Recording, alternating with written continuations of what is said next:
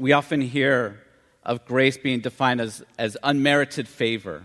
And it's a good definition, and when we think, especially in terms of your salvation, your forgiveness of sin, you coming into a relationship with God, that you will be with God throughout the rest of eternity. Your salvation is by God's grace, right? Ephesians 2:8-9, it is by grace through faith that you're saved. You only have two options. You can depend on God's grace for the forgiveness of your sins, or you can depend upon your own works and good deeds for the forgiveness of your sins. However, one of those is a better decision. Because when you get into heaven one day, your sins are not put on a scale with a balance with your good deeds versus your bad deeds. Your salvation and forgiveness of sins needs to be totally wiped out and gone. You can't have any. And so if you're depending upon your own works, hopefully you're getting the logic and going, well, that won't work. Which should drive you to the grace of God, because in God's grace, He paid for the penalty of your sin. When Jesus died on the cross, that was Him paying the penalty for your sin. And by accepting that and saying, you know what, I'm going to depend upon Jesus' death on the cross for my forgiveness and my salvation, I'm trusting in that and in His resurrection. God's grace steps in and says, I'm giving you exactly what you need. Your slate is wiped clean. Grace, unmerited favor. But grace isn't limited to just God's forgiveness of sin. We see grace spread throughout Scripture in a whole lot of different contexts. And this morning, what I want to do is I want to look a little bit more deeply at what grace is. And I want to, this might sound odd, but make it more relevant. Make it a little bit more tangible. And so I'm going to redefine grace for you a little bit. And it's not that unmerited favor is wrong. I like that definition. I'm kind of expanding upon it a little bit. I know at times Laura and I would say to one of our sons, you need to show your brother grace. Well, if I'd said to them, you need to show your brother unmerited favor, that just seems even more confusing, doesn't it? Like, what do you mean by that? And then I think, well, isn't everything that God gives us unmerited? Is there anything that I have that somehow God owed me? And the answer is no. Everything is unmerited. So, am I supposed to do something with grace? It sort of took the place. There we are. Of I don't know about you, but on my laptop at one time it had that little Intel Inside sticker, you know, and I don't know what that is. I trust it's working, and I trust it's doing something, and it helps my computer in some way, and so I just let it do what it's doing, whatever that is. And I felt like that's what grace was in my life. It was just like this thing God gave to me. Thanks. Am I I suppose it's working because you tell me it's working, and it's making my life better, I guess. I don't know if you relate to that. And so when I came across this passage, and if you want to turn with me to 2 Corinthians 8, it's this nice, tangible example of grace. And we're going to pull out an extended definition from this passage. 2 Corinthians chapter 8.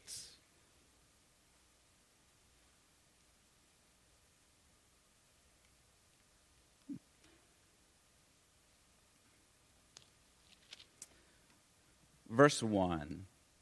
Let me give you a little background here so you understand what we're reading. You could, if you read in 1 Corinthians, Paul had written to that church saying, I would like you to set aside a collection of money for the churches and the believers in Jerusalem. At this period in history, they're going through immense persecution. There was actually a famine in the land. And because they were believers and they were in this new blasphemous sect of Judaism, no one would hire them. And so they were really, really struggling. And so Paul was going to a lot of the churches that he had relationships with and saying, let's collect some money, and I'll take it to the churches of Jerusalem to help them through this time. And here in 2 Corinthians, he's reminding them of this. He's sending, I think, Titus to go pick up the collection, and he's kind of like putting a spark there to say, don't forget, I hope it's something worthwhile. You're not just going to be like, yeah, here's a 20. And so he uses the Macedonian church as an example to them. So here we go. 2 Corinthians chapter 8, verse 1. Now, brothers, we want you to know about the grace that God has given the Macedonian churches.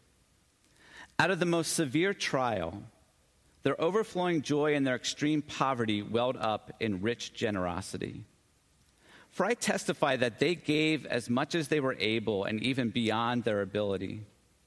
Entirely on their own, they urgently pleaded with us for the privilege of sharing in this service to the saints. And they did not do as we expected, but they gave themselves first to the Lord and then to us in keeping with God's will. So we urged Titus, since he had earlier made a beginning, to bring also to completion this act of grace on your part. But just as you excel in everything, in faith, in speech, in knowledge, in complete earnestness, and in your love for us, see that you also excel in this grace of giving. I'm not commanding you, but I want to test the sincerity of your love by comparing it with the earnestness of others. For you know the grace of our Lord Jesus Christ, that though he was rich, yet for your sakes he became poor, so that you through his poverty might become rich. And here's my advice about what is best for you in this matter. Last year you were the first not only to give, but also to have the desire to do so. Now finish the work so that your eager willingness to do it may be matched by your completion of it, according to your means.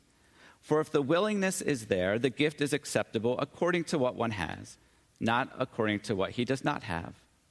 Our desire is not that others might be relieved while you are hard-pressed, but that there might be equality. At the present time, your plenty will supply what they need, so that in turn their plenty will supply what you need.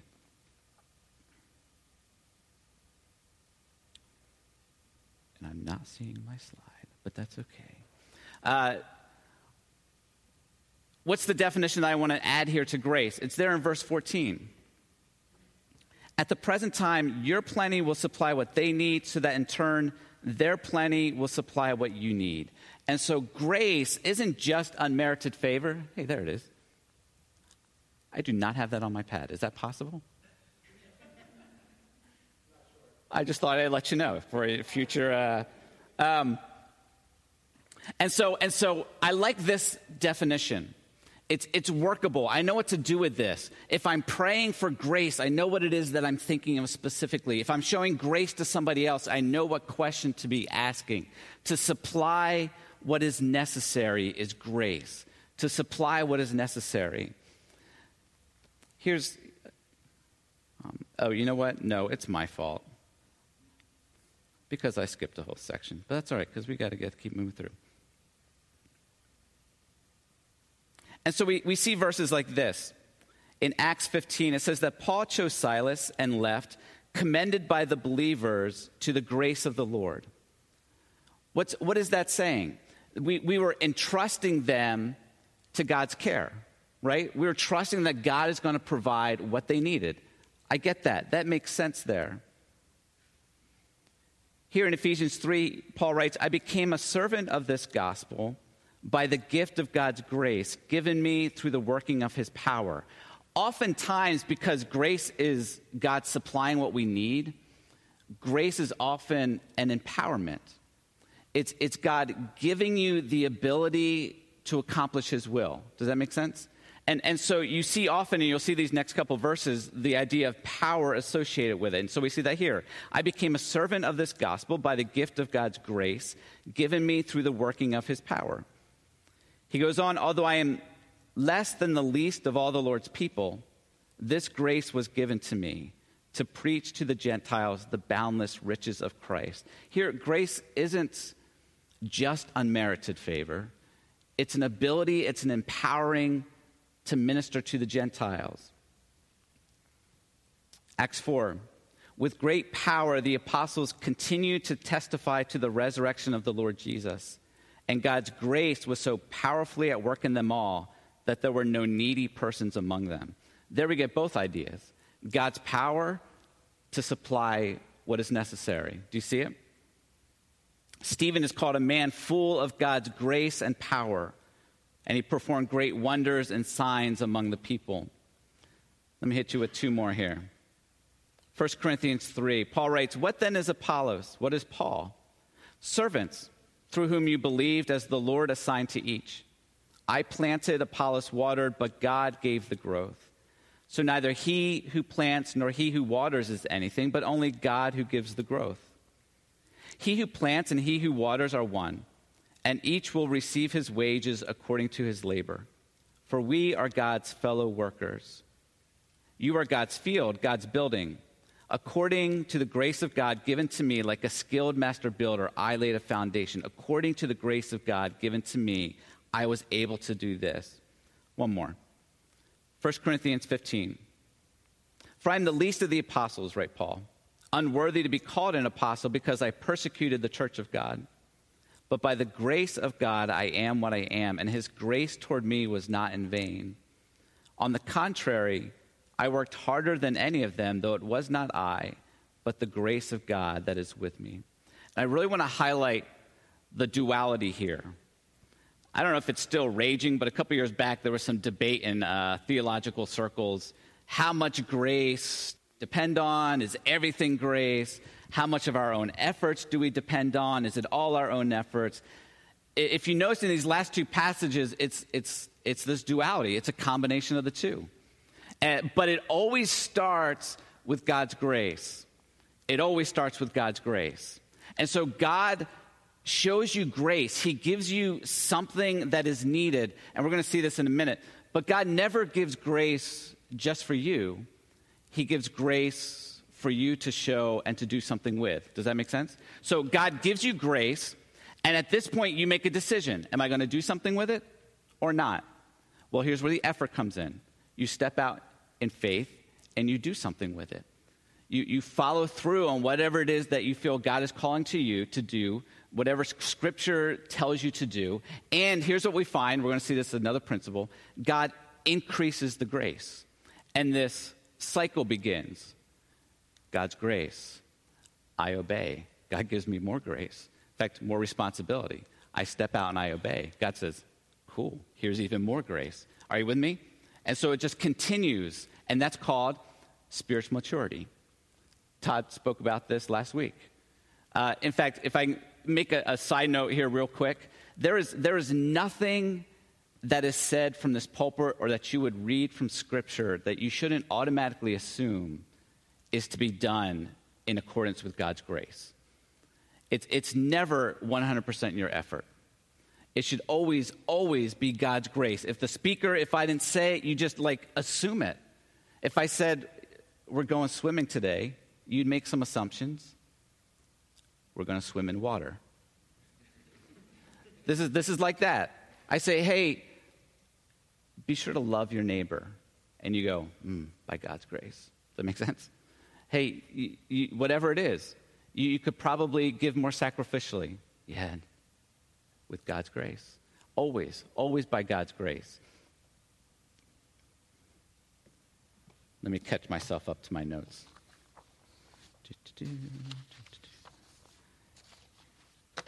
We're good.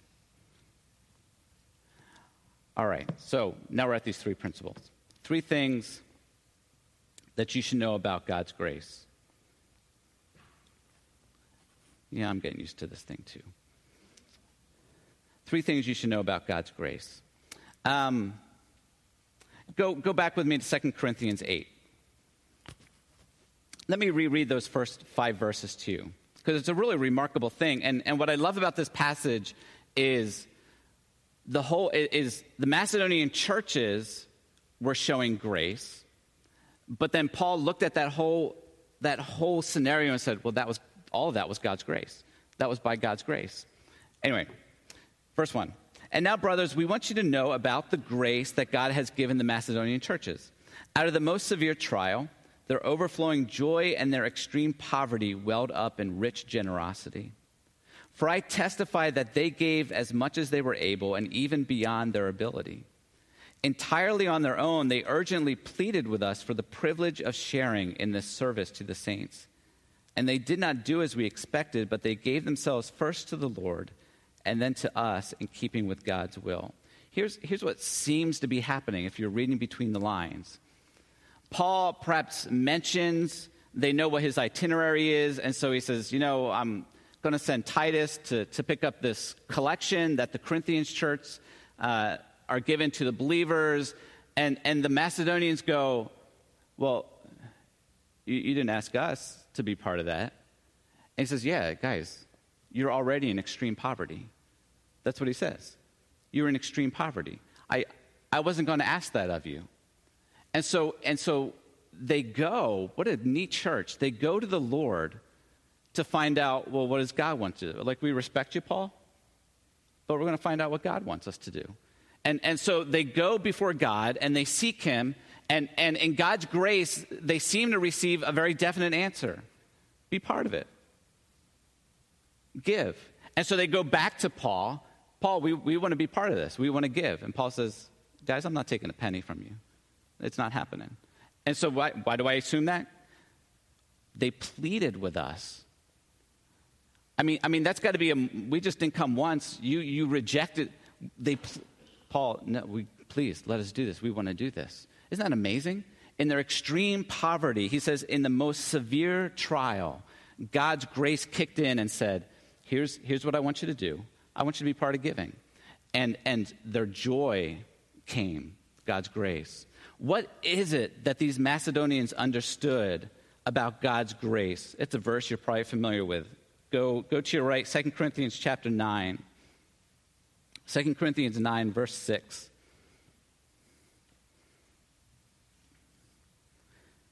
He says, remember this, whoever sows sparingly will also reap sparingly, and whoever sows generously will also reap generously. Each man should give what he has decided in his heart to give, not reluctantly or under compulsion, for God loves a cheerful giver. And God is able to make all grace abound to you, so that in all things at all times, having all that you need, you will abound in every good work.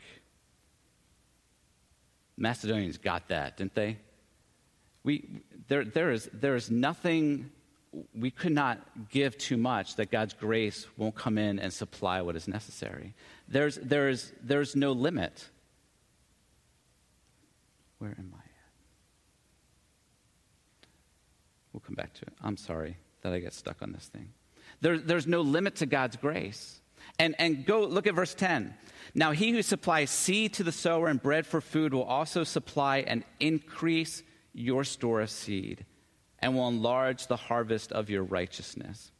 By the way, I have heard at times someone sort of quote that verse. Hey, like an encouragement. God's able to make all grace abound to you. And then someone comes in and goes, the context of that verse is just about financial giving. I say baloney.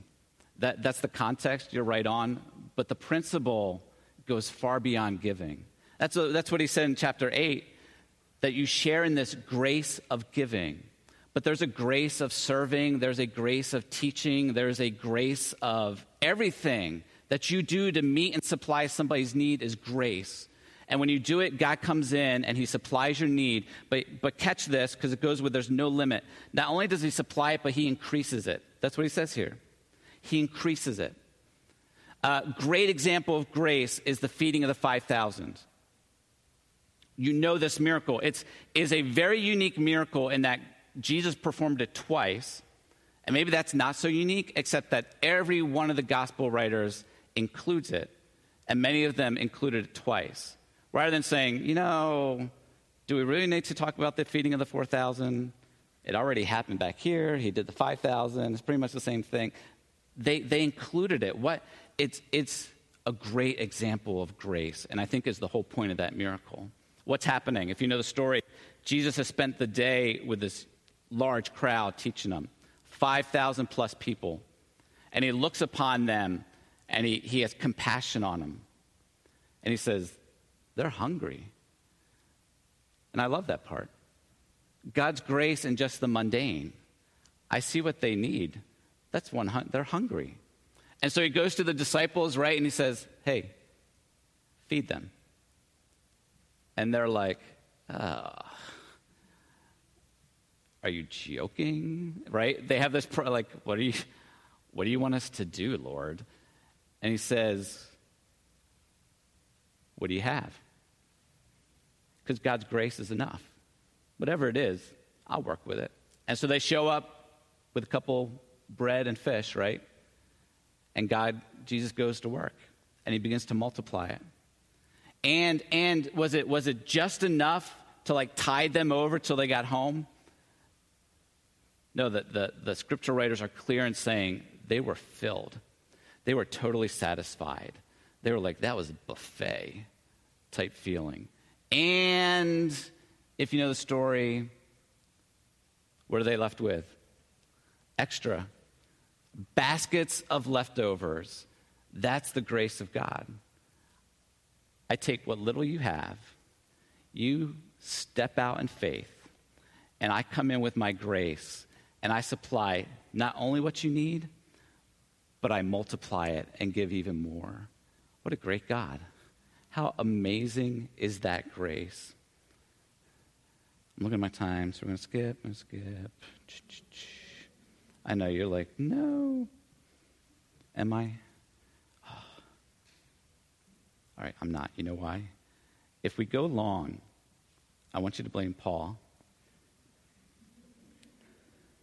because he chose that hymn, Grace Greater Than I Sin. And so we have to do this. Here's think about that in relation to Romans 3 through 6. If you know those passages, I mean, they're great passages, and we use them often to share the gospel. But they really are passages in Romans 3, 4, 5, and 6 that are speaking to the believer. They're really about the grace of God, not just that brought you to Christ, but that continues to sustain and provide for you throughout your Christian life.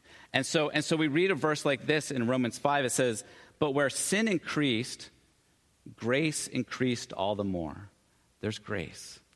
I go to God with my sin, and he says, yeah, I see what you need. Number one, forgiveness, and it's yours. Isn't that a great thing? That we run to grace. Or do you run to grace? I remember reading a news story. Police officer pulled over these two people, and I forget exactly what the details, but I think they had drugs in the car. And so as soon as they stopped, they got out and ran. And so they ran till they found somewhere where they could hide, and they scaled this wall, and jumped over, and it was the outside wall of a women's prison. That's a great example of running from grace. You just end up in the same place, if not worse.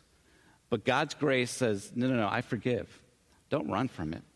Not only do I give, but I will increase it. I will provide what you need and then some. His grace increases. And so the logical response is you go, well, what should we say then? Should we go on sinning so that grace may increase? And he says, by no means, no. No, what don't you understand? It's a different context of looking at grace. Imagine that you have that rich, wealthy uncle who has unlimited money. And so you find yourself strapped financially, you're in debt. You go to the rich uncle, you say, hey, could you help me out? I'm in debt. He says, yeah, how much do you need? And so you tell him the amount, you go off, you pay off the debt, and then you're in debt again. And you go back and you say, hey, could you help me out? He says, yeah, how much do you need? You give him the amount of the debt, you go off, you pay the debt, and you continue to live in debt. Now, did you catch the part where I said, you have a rich uncle who has unlimited means? And did you catch his question, how much do you need? Why in the world are you still living in debt? Are you getting this? If you've got a rich uncle with the means to provide for you infinitely, not only should you not be living in debt, you should be giving money to other people. I've got overflow. Here's some money. And that's this. Why in the world do you continue to live in sin when you've got a God of grace? Should I keep spending money till I'm like broken in debt? No. You should be like overflowing in grace and like giving it out to others. That's his point. And I love, and then he ends with right, Romans 6:23, the wages of sin is death, But the charisma of God is eternal life in Christ Jesus our Lord. You know what word gets translated there? I know you do. But the what? The gift. It's a weird Greek word. If you know your Greek, and I bet many of you know this word, the word charis means grace. And then Paul does this weird thing. He puts the suffix, the ma suffix, onto charis. And so he turns a noun into another noun, which we never do in English, which is why we had to come up with some other word. We see it in Ephesians 2:10, where it says, you are God's workmanship. It's the word poema. It's the word poe, which means achieve. And he throws the ma suffix on there, and now it's achievement. Does that make sense? And so here it's a gracement, a gracination, a gracinosity. There's no word because we just don't do that. We don't take a noun and turn it into another noun. And so if there's any word that would work, it'd be gracing. The gracing of God. It actually turns it into this active, constant. You have been given the gracing of God to have eternal life. Abundant, full, unlimited living. All right, next thing you should know. It's primarily concerned with your spiritual maturity. God's grace is primarily concerned with your spiritual maturity. And so what do we see there in 2 Corinthians with the Macedonian church? They were in the most severe trial and extreme poverty. God didn't rescue them from that. He gave them joy. He met their needs, but he didn't just step in and say, hey, butterflies and rainbows for everybody.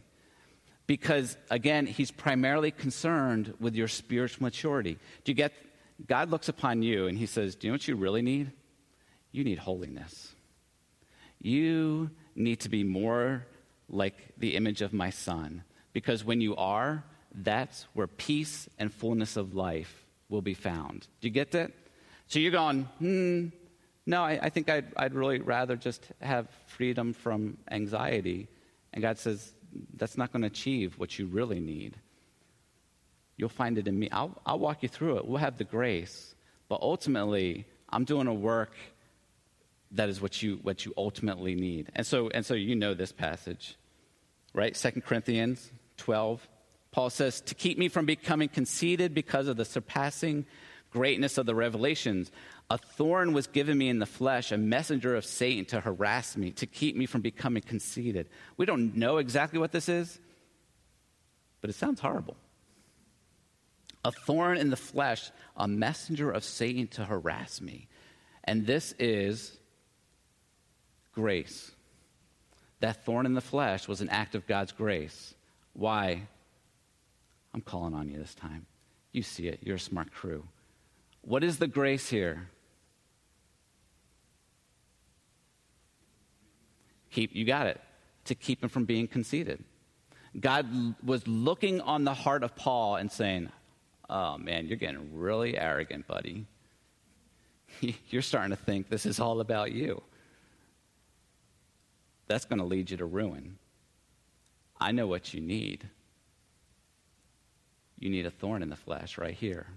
That's God's grace. That's God's grace. Of course, he goes on to say, 3 times I pleaded with the Lord about this, that it should leave me. But he said to me, my grace is sufficient for you. My grace is sufficient for you. Where are we at? Let's go all the way down. All right, one last part. God's grace has no limit. It's primarily concerned with your spiritual maturity. Last thing, and I mentioned this already, God's grace is given to you so you can give it to others. God's grace is given to you so you can give it to others. By the way, any passage you look at that talks about the spiritual gifts, the word for gifts is charisma. It's the same thing. I have graced you so that you can build up the body of Christ, so that you can encourage others, so that you can teach, so that you can give generously. I have graced you so that you do something with it. This is not easy. Amen? Do you remember 40 Days of Purpose. Remember those days? Do you remember the EGR? I know my wife, I heard it. Extra grace required. Do you remember him talking about sometimes God brings that EGR person into your life who just needs that extra grace? You know who I'm talking about. There's probably someone that, they're like, man, they're draining. Like, they're needy. Their needs are like above and beyond other people. And so they just require extra grace. That's not easy. Sometimes it's not easy because you don't know what grace is supposed to look like in the situation. That relative who doesn't spend money very wisely, what does grace look like there? Do we bail him out, or do we let him like accept his consequences? Have you had these kind of situations? What does grace look like right here? And so what do you do with that? Well, I would encourage you to do what the Macedonians did. They gave themselves first to the Lord. If that's where your grace is coming from, it makes sense to start there. And you seek out the Lord. What does grace look like in this situation? It's not going to always look the same because people's needs are different, I mean.